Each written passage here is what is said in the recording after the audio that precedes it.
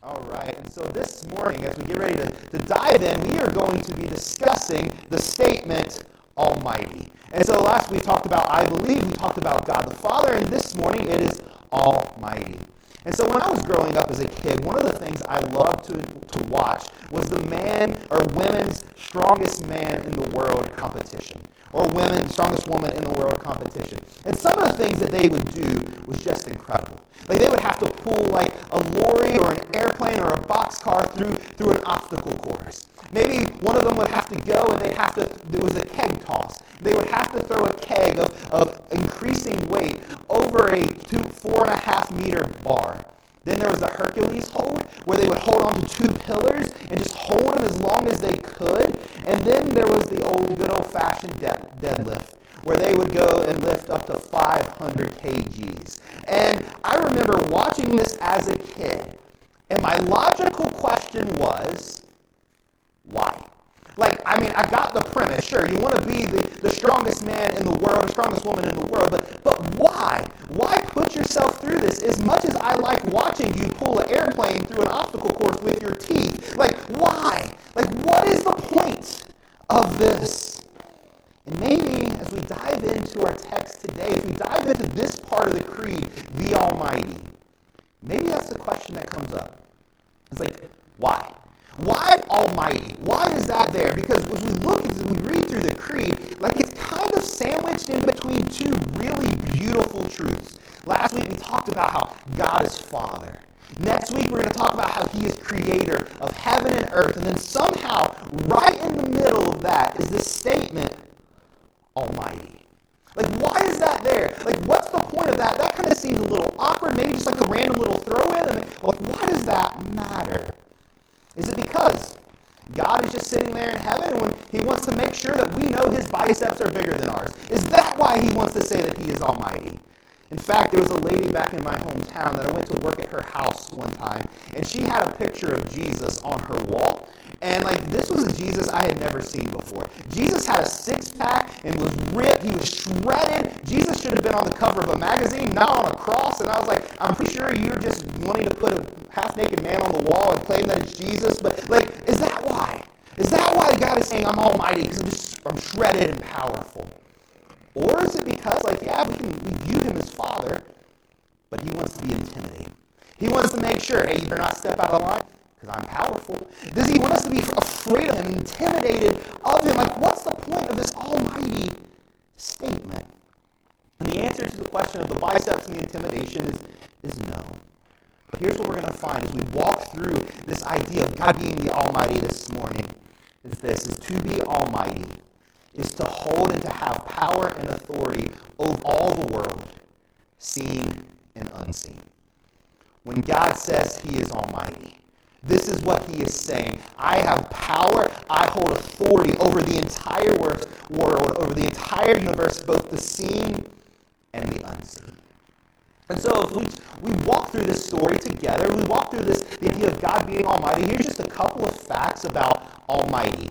So this word is used of God 48 times in the Old Testament. 31 of those times is in the book of Job. So that's important. But it appears first in Genesis chapter 17, and it's often used for the patriarchs. So Abraham, Isaac, Jacob, these are the people that this name is often referred to and used for. And the first place I said it's used is in Genesis chapter 17. And it is the Greek name for God, El Shaddai. And it is as fun to say as you think it is. So, on the count of three, together, let's say El Shaddai with one another. Ready? 1, 2, 3. El Shaddai. Right? So this is this Hebrew name that God gives of Himself. And so, if you have your Bibles, Genesis chapter 17, verse 1, this is where we see it. When Abram was 99 years old, the Lord appeared to him and said, I am El Shaddai, God Almighty. And so this is where we first see this reference. And so, as we get ready to dive through this characteristic of God, getting ready to see what this is, what it means about him, we're just going to get started with a little bit of crowd participation. We tried this last week and it went decently enough, and so let's try it again. I'm just going to say a word, and it's like the association game. The first thing that kind of pops into your head when I say this word, you go ahead and just shout it out, say it out back to me. So here's the first word. Meeting.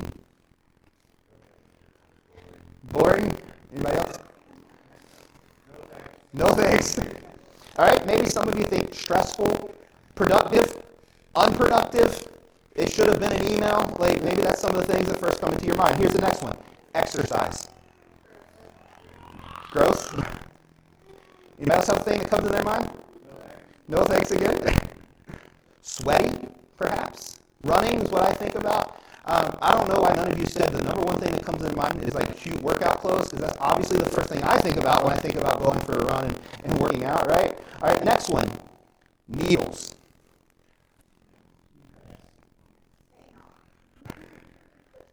Anybody got to think anything else? Needles, the first thing pops in your mind? Pain, doctors, screaming children, tattoos, perhaps. All right, the last one. Disney. Luke Sway. Good answer.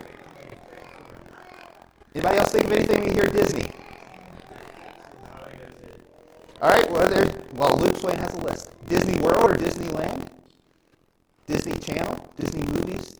Disney on Ice? Like, just a few things that kind of pop in our mind. And so here's the thing. We have some different things that pop into our mind when we hear different words. But if we were going to ask this question, when I say God Almighty, what is the first thing that pops into your mind? I think almost all of us would say power.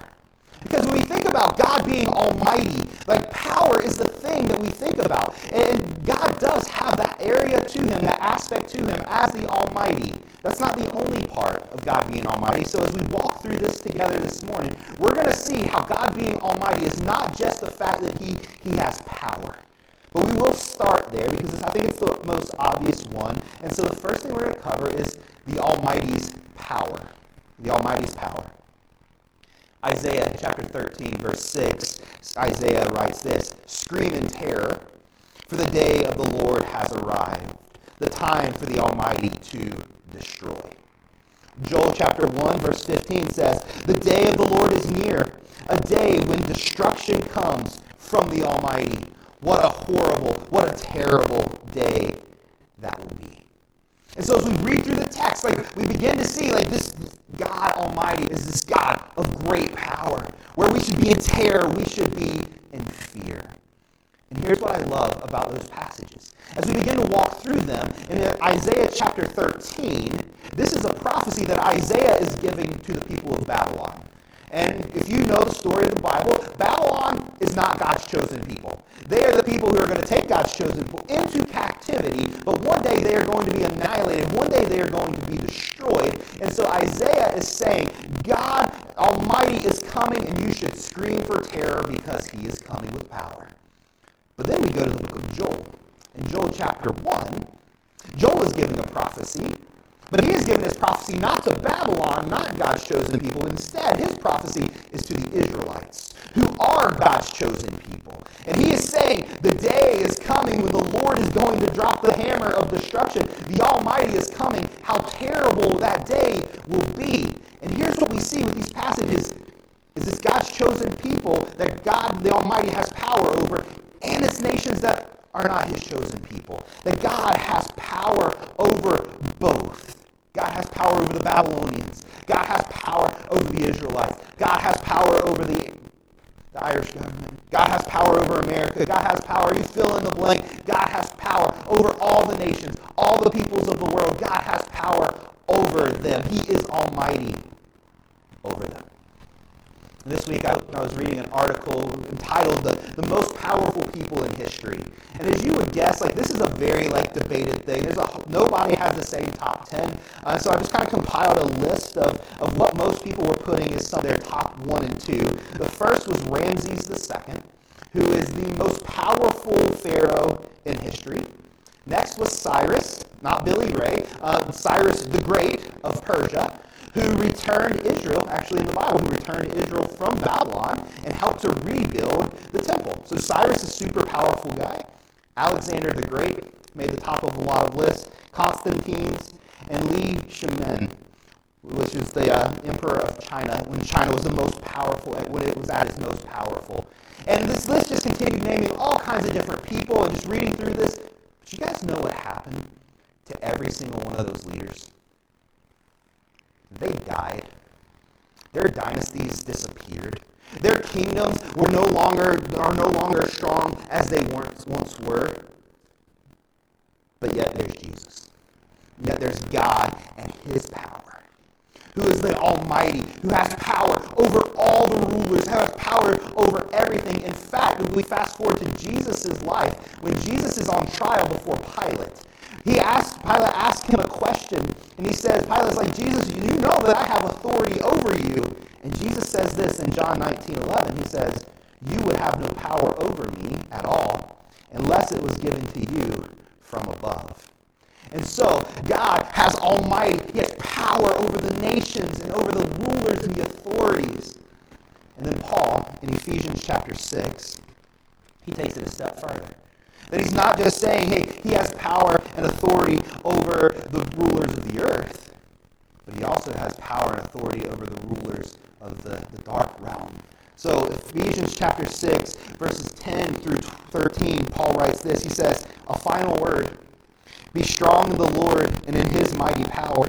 Put on God's armor so that you will be able to stand firm against all the strategies of the devil. For we are not fighting against flesh and blood enemies, but against the evil rulers and authorities of the unseen world, against mighty powers in this dark world, against the evil spirits in the heavenly place. Therefore, put on every piece of God's armor so that you will be able to resist the time of evil. Then, after the battle, you will stand firm. And I love that. God is Almighty even over the rulers of this dark world. He is Almighty over these powers. And notice he says, you will be able to resist the evil one. You will stand firm. And so he is Almighty, not just over the world that is seen, but the unseen world. Not just now, but throughout human history, forever. He has had power. He has been Almighty over it all. And if you just take a minute and you just look around at our world, it is no doubt that there is some darkness in our world. That this is the dark world. Look at some of the things. There's racism and rape. There's murder and injustice, abortion, genocide, corruption, human trafficking, extortion, abuse. There's all these terrible things, and yet God is Almighty over them. And through what Jesus did on the cross, through what Jesus accomplished for us, he has dealt the evil a death blow once and for all. So courage, church, we take courage because Jesus and God is Almighty over everything. Even the darkness in our world, the things that we are afraid of, even the things that we look at and say, that's not right. God is Almighty over it because that is the God in which we believe. And so as we walk through God being the Almighty, I think it's just important for us to continue to view him in who he actually is.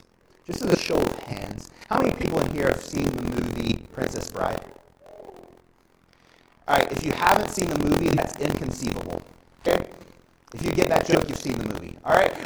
If you haven't, you totally should see the movie. Super good. But there's a part in this movie where Wesley, he has been tortured and almost killed, left for dead, and his friends find him, and they take him to some doctor or healer or crazy man. I'm not really sure what he is, but they take him there, and he has this quote. He says about Wesley, he says, it just so happens that your friend is mostly dead. There's a big difference between mostly dead and all dead. Mostly dead is slightly alive. And all dead, if he's all dead, there's only one thing we can do. And I think this is helpful for us. It's because God is not just mighty. God is not just mostly mighty. He is almighty. He has all the mights. right? He's not just kind of powerful. He's just not mostly powerful. He is all powerful. God is not just one of the gods, but God over them all. This is what we believe. This is what we say. When we say God Almighty, we acknowledge, we admit that He is God. He is King over everything, over all creation. And friends, He is Almighty.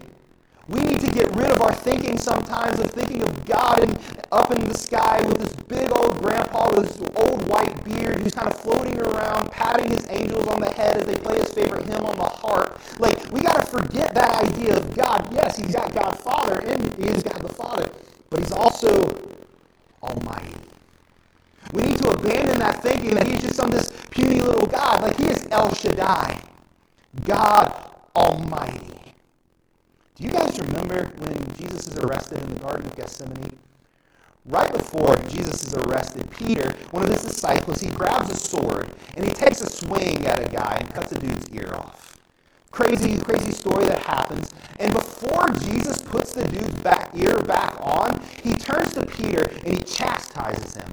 He reprimands him. Here's what he tells Peter. He says, "Don't you realize that I could ask my Father for thousands of angels to protect me, and He would send them instantly? Essentially, Peter, your sword is nothing compared to the Almighty, because I can call down angels." And he just nonchalantly drops this statement, like, "Oh yeah, okay, and I can call down angels." And if you read through the Bible, angels are not like these cute little things with little halos. They're like, "Oh, that'd be so cute to hug." Like, when we read about angels in the Bible, they are terrifying. You don't believe me? Go read the book of Revelation. Just kind of see the way angels look. There's a reason that every time an angel shows up in Scripture, it says, "Do not be afraid," after the person has probably already wet themselves. But it's "do not be afraid," because angels are terrifying. And Jesus is just saying, yeah, I could call down 3,000 to 6,000 of those guys if I wanted to. He just kind of drops this, that's the type of power that we're talking about here. But friends, don't miss this. Not only does God have the power to destroy, with destruction in His hands, but even more beautifully, He has the power to protect. One of the areas of God's power is His protection. One of the areas of God's power is His protection. In Psalm 91, the psalm is writing about the Almighty. And in verse 4 it says this: "He will cover you with His feathers. He will shelter you with His wings. His faithful promises are your armor and your protection." Don't miss the wordplay here. Don't miss what's being played out. This idea of feathers and wings, of God sheltering us, covering us from when there's danger around.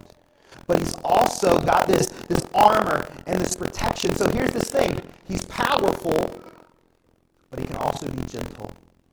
It's power under control. This is the Almighty. And so this is the first thing we often think, the Almighty's power. And that is an absolute part of the Almighty. And we're going to see the next thing that we see with the Almighty is the Almighty's presence. So in Scripture, God Almighty in Scripture is not just a reference to His power, but also to His presence. If we flip to Genesis chapter 17, again, where this story, for this name, first comes out for us, we're going to see this play out. So Genesis chapter 17, verses 1 through 8.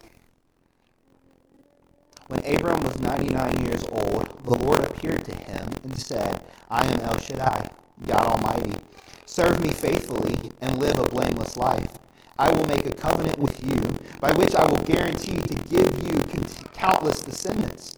At this, Abram fell to the ground. Then God said to him, 'This is my covenant with you. I will make you the father of a multitude of nations. What's more, I am changing your name. It will no longer be Abram. Instead, you will be called Abraham, for you will be the father of many nations. I will make you extremely fruitful. Your descendants will become many nations, and kings will be among them. I will confirm my covenant with you and your descendants after you from generation to generation. This is an everlasting covenant. I will always be your God and the God of your descendants, and I will give you the entire land of Canaan, where you are now live as a foreigner, to you and your descendants. It will be their possession forever. I will be their God. So there's a promise here. It's a covenant. The Almighty is saying, I'm making a covenant with you, but do not miss this. He is saying, not only am I making this covenant with you, but I am going to be with you. He's not, I'm not just making this covenant and walking away. No, he says, I will be your God. I will always be your God. The Lord appeared to Abram. He made a covenant with him. He said to him, he gave him this. He says, I will be their God. Friends, notice, this is not just proximity, this is presence. God is not just saying to Abram, hey man, I'll be around. You'll see me from time to time. I'll pop in, pop out. No, he's saying, I will be present. I will be your God, and you will be my people. This is proximity. This is what God is saying. He is going to be active. So the Almighty, he does have incredible power, but he also has presence, where he is with us. And every single time that we read about God Almighty, El Shaddai, in the book of Genesis, it is used in the context of God making a covenant, making a promise, and being with his people. So here in chapter 17, in chapter 28, in chapter 35, in chapter 42, in chapter 49, every single time that God says El Shaddai shows up, he is going to be with his people. So friends, we have an Almighty, not just of distant power, but of personal presence. And maybe today, that is the belief that you need to come to. That is the truth that you need to hear. And you need to believe wholeheartedly is that you are not alone. You are not alone in the waiting room. You are not alone. When you get another rejection letter, you are not alone. When you receive the diagnosis, you are not alone. When the kids are gone and the house is empty, you are not alone. When the date doesn't show up, you are not alone. When there are more bills than there is money, you are not alone. When all you have are doubts and unanswered questions, you are not alone. When you crawl into your bed by yourself for the very first time, you are not alone. When you cry into the pillow so no one can hear you cry, you are not alone. When you are an overworked, underpaid, and overtired single mom, you are not alone. When you sit by yourself every single day at lunch feeling seemingly unnoticed, friends, you are not alone. Because the Almighty is present. He is there with you. And as we think about this idea of the Almighty being in proximity, not just proximity, but in presence with us, I think about how beautiful this can be as a church. As one of the ways that we can help show the world what he is like. Because when we fix a meal for someone who has just had surgery or is overwhelmed, we help to show them that there is someone who is present. When we write an encouragement letter or send a voice in prayer to someone, we show them that the Almighty is present. When we have a conversation, a cup of tea and coffee with someone who's lonely, we show them that they're not alone. The Almighty is present. When we buy groceries for a family that is struggling financially, we show them that they are not alone, that the Almighty is present. When you offer free babysitting to some parents that are exhausted and need a night out, hint, hint. I'm just kidding. You don't have to do that. I wouldn't turn it down if you did, but I got this idea from a couple of people in America. God hasn't blessed them with children, so this is what they do for people in their church. They just say, hey, I'm going to give you a free night out. We're going to watch your kids for you, put them to bed, you guys go out and have a date night. It's a reminder that you are not alone. The Almighty is present. When you mow the grass or work in the garden of an elderly person who can't do it anymore, we are showing them you are not alone. The Almighty is present. Just think about this, church. What is a better way that we can help show the world what God is like than mirroring this? By being present, by stepping into people's lives, just being with them through all of this. Because we are not alone. The Almighty is present. He was present for Abraham and for Isaac and for Jacob. He's present for me, and he's present for you. So we see the Almighty's power. We see the Almighty's presence. And the final thing is the Almighty's promise.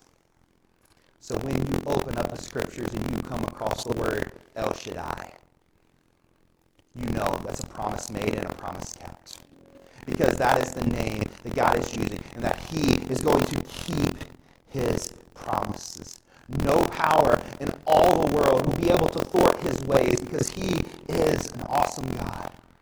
If you flip to Exodus chapter 5 and 6, we see the Almighty show up again.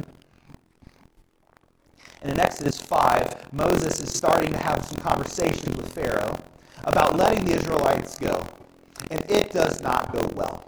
And Pharaoh gets upset by this, and he starts being even harsher and more painful and more ruthless to God's chosen people. In fact, he begins to say, you've got to do the same amount of labor. You got to put out the same amount of work, but you have more work to do. We're not providing hay for you to make these bricks anymore. And the people are overworked. They can't do it. And this is what happened. Moses begins to have this conversation with God in chapter 5, verse 22 and 23. Moses went back to the Lord and protested. Why have you brought all this trouble on your own people, Lord? Why did you send me? Ever since I came to Pharaoh as your spokesman, he has been even more brutal to your people, and you have done nothing to rescue them. The story doesn't end there. Look at chapter 6, verse 1. Then the Lord told Moses, now you will see what I will do to Pharaoh. When he feels the force of my strong hand, he will let the people go. In fact, he will force them to leave his land. The Lord and God said to Moses, I am Yahweh, the Lord. I appeared to Abraham and to Isaac and to Jacob as El Shaddai, God Almighty, but I did not reveal my name Yahweh to them. And I reaffirmed my covenant with them. Under its terms, I promised to give them the land of Canaan where they were living as foreigners. You can be sure that I have heard the groans of my people in Israel, who are now slaves in Egypt. I am well aware of my covenant with them. Therefore, say to the people of Israel, I am the Lord. I will free you from this oppression, and I will rescue you from slave Egypt. I will redeem you with a powerful arm and great acts of judgment. I will claim you as my own people, and I will be your God. Then you will know that I am the Lord your God, who has freed you from oppression in Egypt. I will bring you into the land I swore to give Abraham, Isaac, and Jacob.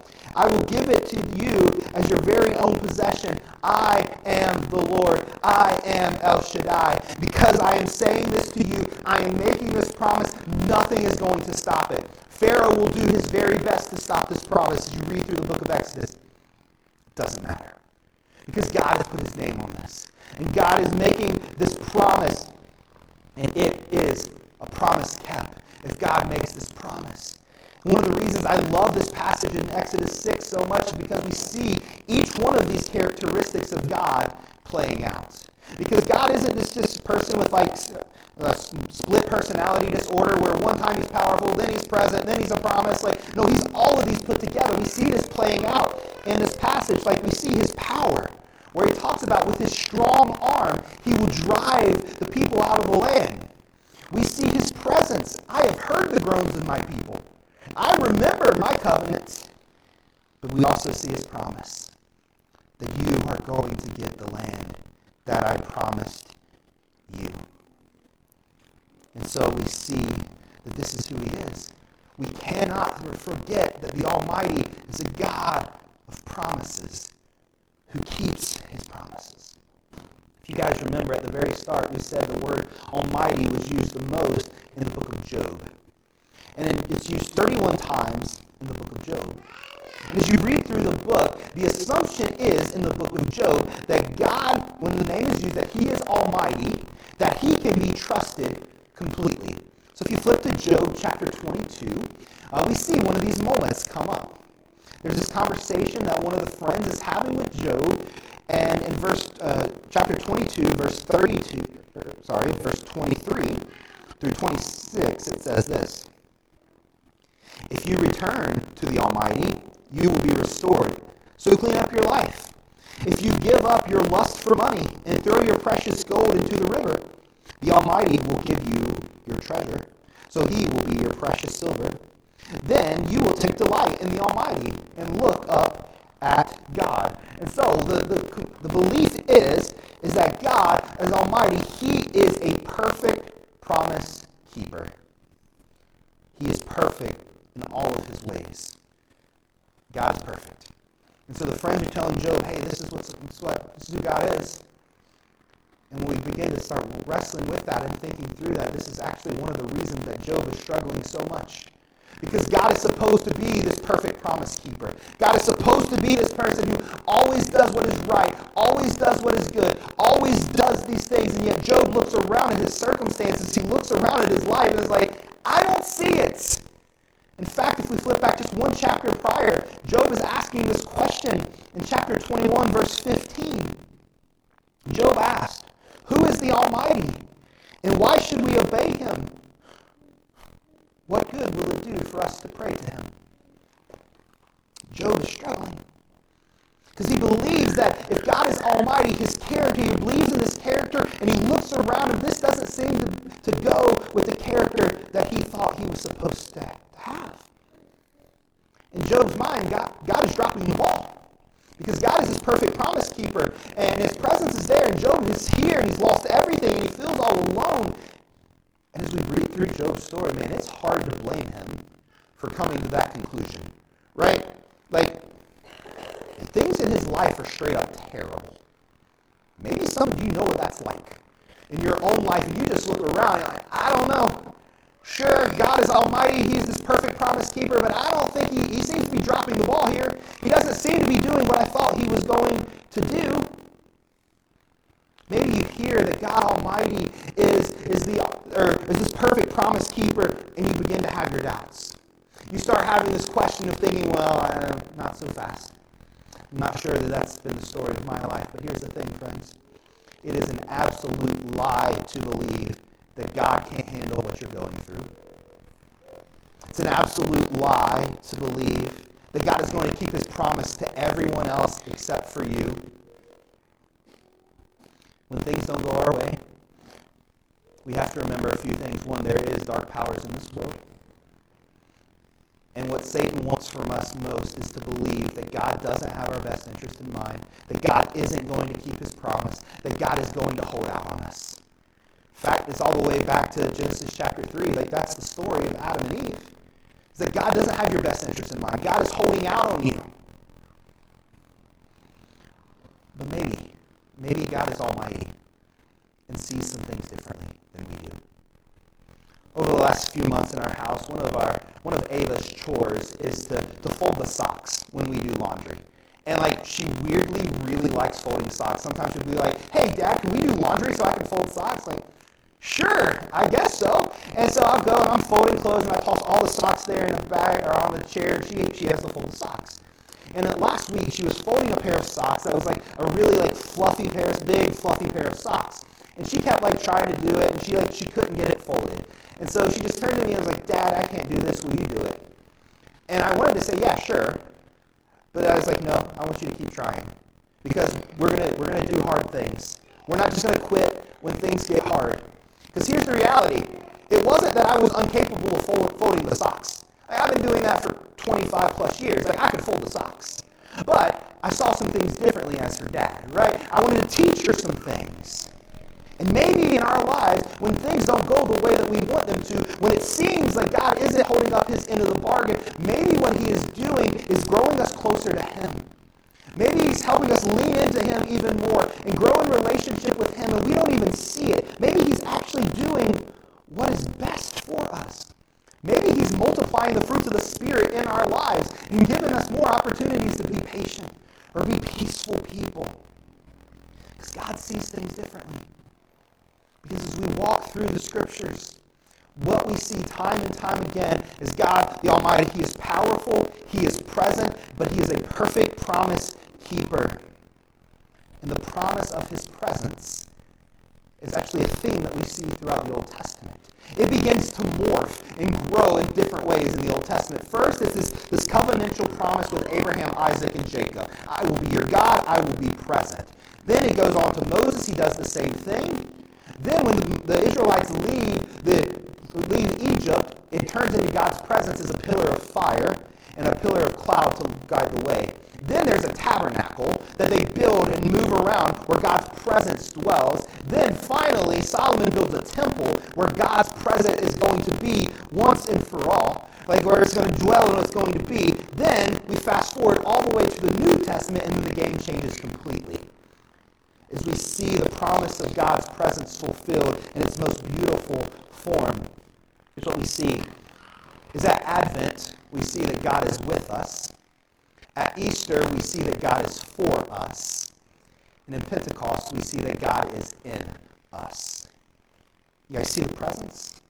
First, Jesus comes. He is Emmanuel, which means God with us. We see that. Then at Easter, we see how much God is for us because He gives His Son who gives His life for us. And then in Pentecost, the Holy Spirit becomes available to all of us. So the presence of God now dwells within us as followers of Jesus. And all throughout Scripture, from Genesis chapter 3, they have been pointing to the Almighty's greatest promise. That is, there is a Messiah that is coming. That Jesus is coming, and He is going to rescue this broken world. He is going to set things right. He is going to fix our broken relationship with God once and for all.